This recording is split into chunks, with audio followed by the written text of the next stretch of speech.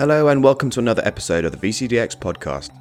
Our monthly podcast focus on the VCDX certification with news, updates, advice, and special guests. My name is Simon Long, VCDX number 105, and in this episode we'll be hearing from our special guest about their recent VCDX experience and how it was actually quite a bit different from the experience they were expecting. Here's a taste of what's coming up. So I think one of the major fears that I had was whether the questions would be twisted, whether they would be difficult to understand. It's never quite what you expect it to be. So just go in and just be open-minded and just go with the flow, essentially. It's not just a certification that I'm preparing for, but kind of honing my skills as an architect, both in terms of soft skills, in terms of method and clarity of thought, and seeing my growth and improvement as I prepared was one of the best things, I would say. So let's head into our news and updates section. So first of all, I want to start off by congratulating our newly minted VCDXs. We have Raymond de Jong from the Netherlands and Pankaj Verma from India, both recently passing their VCDX NV. So congratulations, guys. You can breathe a huge sigh of relief and chill. Some important dates that are coming up. We have some VCDX workshops. We have one in Phoenix at the Phoenix VMUG on October the 30th. We will also be holding a VCDX workshop at VMworld Barcelona on Monday, November the 4th in the morning. So if you're going to be at VMworld Barcelona, feel free to register for that workshop and drop along. And for those of you who have been interested in an online version of the VCDX workshop, you'll be pleased to know that VMware will be hosting an online workshop on November the 15th. If you're not familiar with what the VCDX workshops are, give episode 2 of the VCDX podcast a listen. There's a lot more information there about why it's important for you if you're heading on your VCDX path. I'll be sure to include lots of links to the different VCDX workshops that are available and coming up into the show notes themselves. So that's all we have for news and updates in this episode. Let's head into the special guest interview.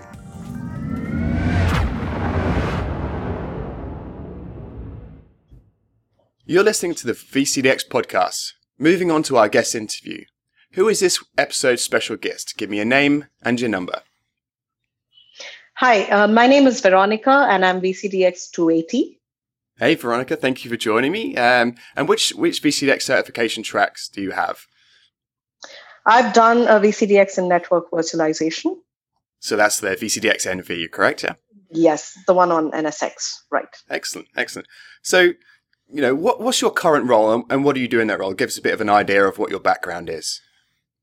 Okay, so my background is initially from network security, but then I moved into the virtualization world, got interested in the compute virtualization through a couple of projects that I did, and then moved on to an infra architect role, which is what I'm doing now. So what I do right now is consulting as well as infra architecture, which involves designs across software-defined data centers primarily.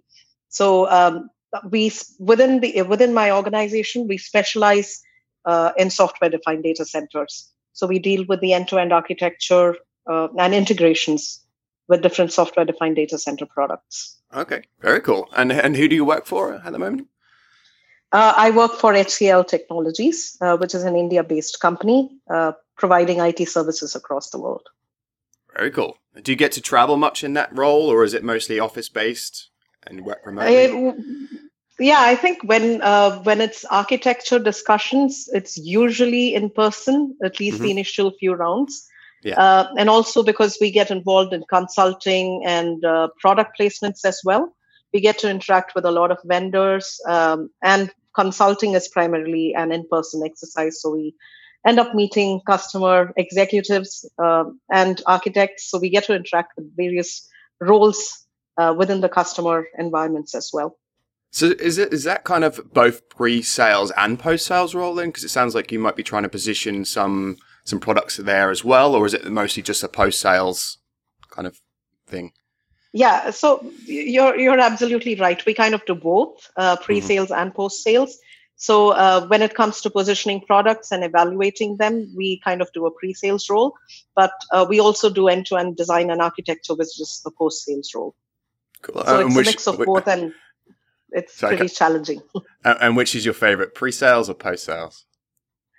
Well, I think the fun is in pre-sales, but the post-sales one is more challenging, and that's kind of a little bit where I lean towards. Yeah, no, I'm completely the same with that. I prefer the challenge of trying to solution something for the customer. Great. So you fairly recently passed your VCDX, so congratulations. And can you tell us what about your VCDX experience was different to what you expected? Was there anything you went in thinking, okay, it's just going to be like this, and actually by the end of it you came out and said, oh, well, that was different, either better or worse? Have you got any examples you can give our listeners here? Yeah, sure. I think there's a lot of hype when we talk about VCDX, especially with the actual defense day. So, and it is a defense with a lot of time and energy and money invested. So, off the boat, we are nervous when we go in, and there's also a lot of information given in terms of how the panelists would be, how the questions would be asked, when they would be asked. And so I think one of the major fears that I had was whether the questions would be twisted, whether they would be difficult to understand, or whether it is about finding out weaknesses in your design. And that's a scary part, but it is also about enabling you to show off your strengths as well. So I think that balance is a little difficult to understand before you go in. But once you go in, and when I actually started or went through the defense, I realized that what I've heard from the others about the panelists trying to actually help you out and help you score in areas that you're weak. What people actually meant when they said that, because the way it came off was not that they wanted to challenge me, but to kind of help me out and bring out the answers that sometimes even I didn't realize that I had. So that way it was pretty interesting, because they were not really prompting, but giving me suggestions and making me think in different angles. So that really helped me bring out my expertise in terms of the design, in terms of my thinking process. And also, I had really good mentors before I went in. So I wouldn't say I was caught totally off guard. I had prepared pretty well in terms of what to expect.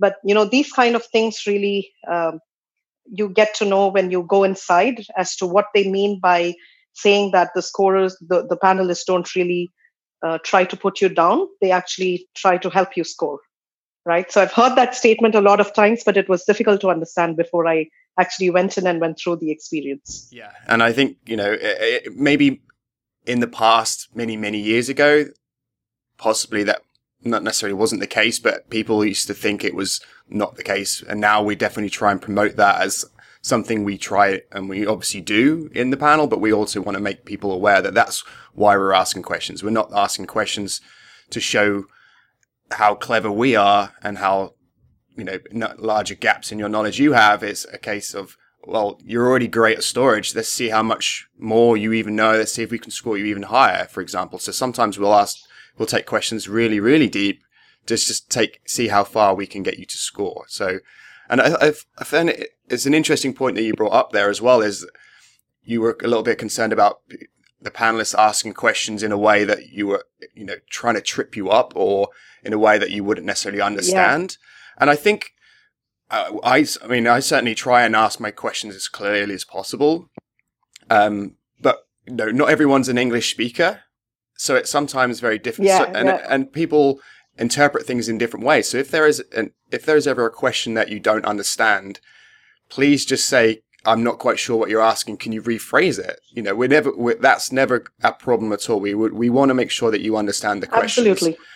And as I say, not everyone's native speakers. It's sometimes more difficult for them to process when there's a lot of stress and they're asking a question that you don't even understand what the question is. Don't be afraid to just say, can you just rephrase it? I'm not quite sure what you're asking there. And they'll definitely rephrase it in a different way to help you out. So Yeah, it's very interesting. Yeah, and I did that a lot of times. I did stop them and say that, I didn't quite get what you asked, Yep. and they were happy to help. Yeah, definitely. So, were there any other things that you experienced or that you could add to this list? Yeah, I'd like to add one more point. So I've heard from a lot of people, and I did know before going in that the experience would be a little bit subjective, because each panel would approach the defense in a different way, within the stated guidelines and according to the blueprint, of course. But what I would suggest is not to go in with any kind of preset notion as to how the defense would be, because it could be different ways of approaching. Some people could choose to interrupt you while you're presenting, or it could be at the end, or it could be somewhere in between. They could switch between different levels of questions, or it could be just basics initially and then they deep dive. So it's all going to be depending on how you perform there and how things are going to go with the flow, right? So rather than try to preset your mind and prepare, I would say just go and do your best on D-Day. Yeah, I think that's really, really good point. I mean, I think a lot of people who work with customers will understand this point is just treat it like you're going to see a customer. You never know what you're going to expect with a customer. You might have a list of people that's going to be in the meeting. You'll get there. Someone's off sick. Someone's not available because there's a P1 happening somewhere else. And then, I've got another meeting coming up, so I'm going to have to leave early. It's never quite what you expect it to be. So just go in and just be open-minded and just go with the flow, essentially. There is no set agenda of how or when we ask questions, what type of questions we ask, how difficult, how easy. We just ask questions based on what we're hearing or seeing at the time. And there's been times where we've sat and listened to someone present to us for 15 minutes before we've even said anything, because they're presenting very well and they're covering a lot of points. So we just sit back and listen. There's other times where we've asked questions literally within the first slide. There is no set agenda for how we do it, because we just basically ask the questions as and when we feel that is needed to. So I think that's a really good point, Veronica, is just expect the unexpected. I think is probably a good way of putting that. Yeah, and you said it really well, that you just need to keep an open mind, because that way you don't, get caught off guard when things don't go the way you expect. Definitely. So, Veronica, what was the most enjoyable part of the VCDX certification for you, other than actually receiving the email saying you'd passed? And maybe also let us know what was the least enjoyable part, if there was a part that you didn't enjoy. Yeah, I think the best part for me was to see how much I was improving at my job as I was preparing for the certification. So though I've been in this kind of a role for quite some time, the way I thought and the approach and the clarity of method that this preparation was giving me had significant impact. And that kind of gave me a lot of joy to see that, it's not just a certification that I'm preparing for, but kind of honing my skills as an architect, both in terms of soft skills, in terms of method and clarity of thought, and seeing my growth and improvement as I prepared was one of the best things, I would say, from this whole experience. Well, the worst thing was easily waiting for the results. That 1 week was, it was just, when is it going to come? Is it going to happen? Not going to happen? Because I think I shared this experience with many, that though I was pretty sure I'd done okay, I wasn't really sure how well I had done, right? So I think that was the most unpleasant part of it as such. Definitely. But yeah, I mean the discipline and the because you have to balance your personal life and preparing for the certification. I think the discipline and the routine that it brought in was really helpful as well. I think you've brought up another really good point, is that it's not, I mean, it is a certification, but the skills that you can gain as part of this process and going through the learning and preparing for the certification can really make a big difference in your professional career as well. And I think people need to understand that, okay, maybe you won't pass the VCTX first time or second time, but I'm pretty sure you'll notice a big difference in the way that you're able to kind of conduct yourself at work and during your documentation and attention to detail was one of the things that I really improved on when I did my VCDX. My attention to detail went way up, whereas before it wasn't necessarily there. Yeah, absolutely. Yeah. So knowing what you know now, if you could go back in time, back to when you were preparing for your VCDX, what 3 pieces of advice would you give yourself? Okay, so I think one of the main things that I realized was that I would have liked to identify my weak areas a little earlier on and focus on them rather than doing a very general preparation. And I did a joint submission just to put that out there. So I prepared with a friend, and that experience in itself was really enjoyable, and it helped in the sense that we were able to identify each other's weaknesses. But one of the advice that I would like to pass on to the others is to try and know your strengths and your weaknesses, and then not just try and rediscover and redo everything, but kind of focus on your weak areas and work on improving them early on in the process. And one thing that helps with that is to do as many mock defenses as possible. And I, again, had a great community to help me out with the mock defenses. There's the Slack channel, and a lot of folks there really step up to help with the mocks. And that really helps with building confidence, and you get to practice with a clock. Which is, I think, one of the key areas, because you've got to be conscious of the time that you take in a defense.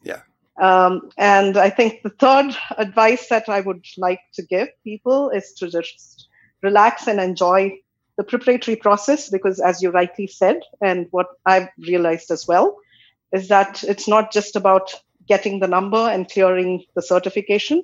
It really does help you in building your skills.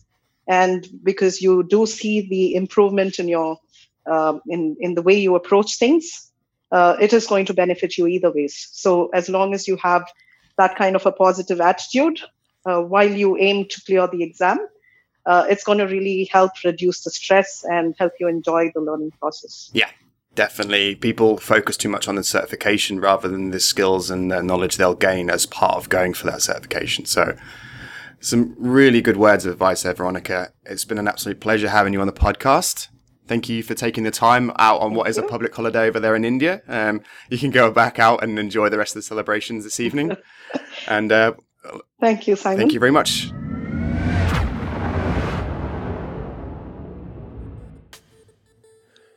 So moving into the common mistakes section, a section of the podcast where panelists who have attended many different VCDX defenses give me their common mistakes list that they see made by candidates during their defense sessions. So maybe if you've recently defended, some of these may ring true to you, but essentially a lot of these we've seen over many years of doing VCDX defenses. So this week, the common mistakes that I'm going to talk about has actually been provided by 2 different panelists, both mentioning the same thing, so I thought it would probably be good to bring this up. But both Paul McSharry and Joseph Aggie have mentioned something that I've also seen quite regularly, is that when we're in the defense session and we're asking questions about the design, occasionally from time to time we'll get the response, well, no, that's out of scope for this project, or that's phase 2 of this project. And specifically we get that regularly around disaster recovery. That's like, okay, we've designed our infrastructure, disaster recovery will be a phase 2 of this project. And in a real world, that's fine, because that's often what happens. You'll be going in to do a project, design an infrastructure, and then the next part of that is, once you've got that deployed, start looking at disaster recovery or other extensions to that platform. But when you're in the VCDX defense, we have to score you in particular scoring areas. And if that scoring area is in phase 2 and you're unable to give us answers around that, we're not able to score you in that section. So at this point, you may need to put something fictitious into your design in order us to have some scoring criteria as part of the design. So if the DR was out of scope, let's actually pretend that it is in scope. How would your disaster recovery process look? What is included? What are the RTOs and RPOs in order to recover the environment in a second data center or to the cloud. This is the information that we're going to be asking you to provide. So I'd probably recommend thinking about it in advance rather than having to come up with it off the cuff during your defense. So I hope that's some advice that you will take on board, because as I mentioned, we see that a lot. And it's not very useful for us as a scoring panel to be able to help you pass your VCDX. So I hope that made sense.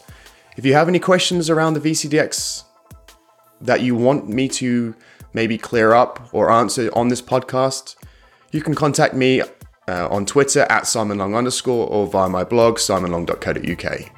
And I'll be happy to answer any questions you have. Unfortunately, that's all the time we have for this episode of the VCDX podcast. Again, thanks to my special guest, Veronica. I hope you enjoyed this episode. If you did, please be sure to subscribe so you can capture all future episodes of the VCDX podcast. Follow me on Twitter at @SimonLong_ and share this podcast with others who might also find it useful. I'll speak to you all again in about a month's time.